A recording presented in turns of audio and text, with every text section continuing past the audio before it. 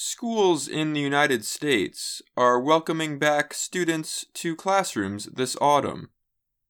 But they are facing a new problem: a shortage of teachers and school workers. Districts have faced shortages before, but many now say it is the worst it has ever been.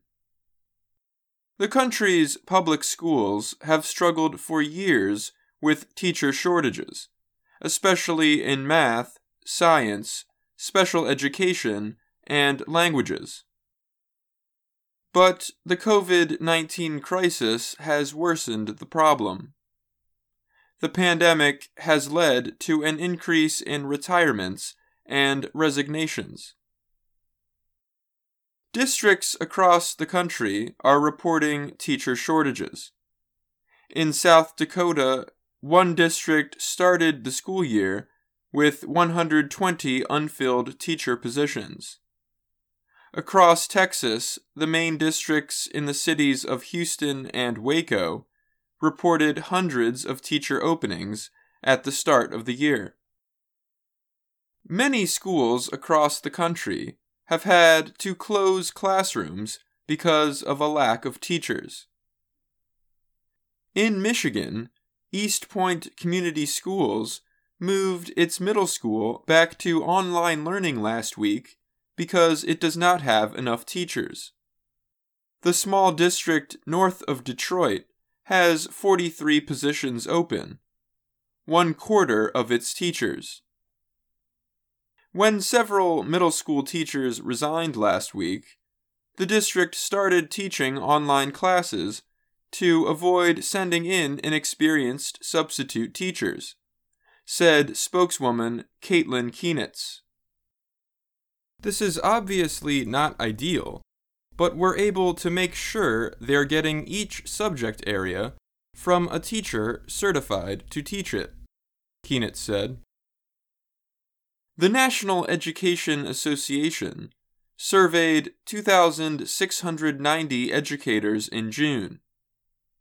32% said the pandemic drove them to leave teaching earlier than expected.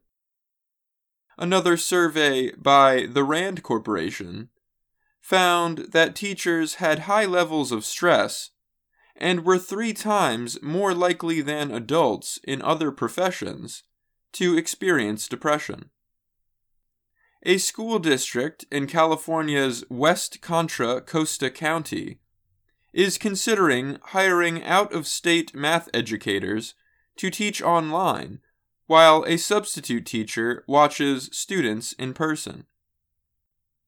This is the worst shortage of labor we have ever had, said Assistant Superintendent Tony Wold.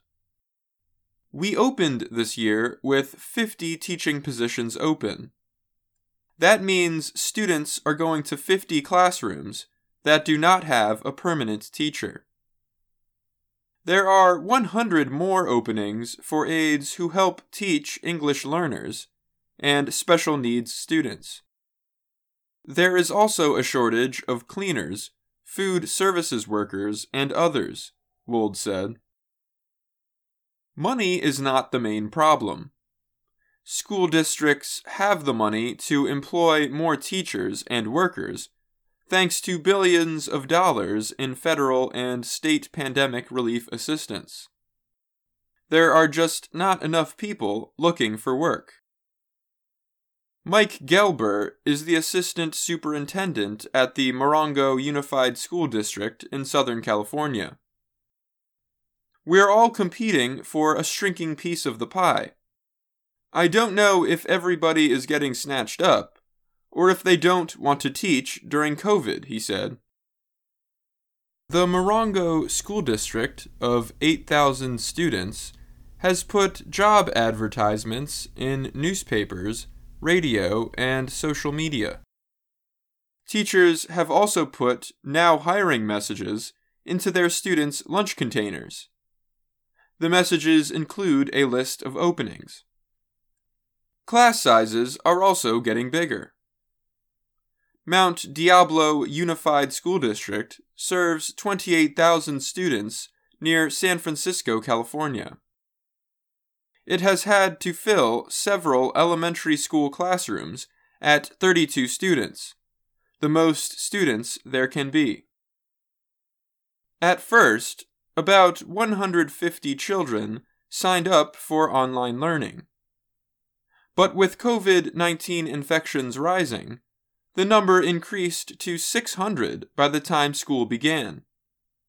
The same happened in Fresno, where enrollment in online learning went from 450 to 3,800 by the time school started. Of the 12 officials interviewed by the Associated Press in California districts, only one said it was not facing shortages. Long Beach Unified, the state's fourth largest district, was prepared for the worker shortage. Last spring, it worked hard to hire 400 more teachers. We probably would have experienced the same shortages as others, said Long Beach Assistant Superintendent David Zaid. But we became much more assertive, and as a result, we are not in the same position. I'm Dan Novak,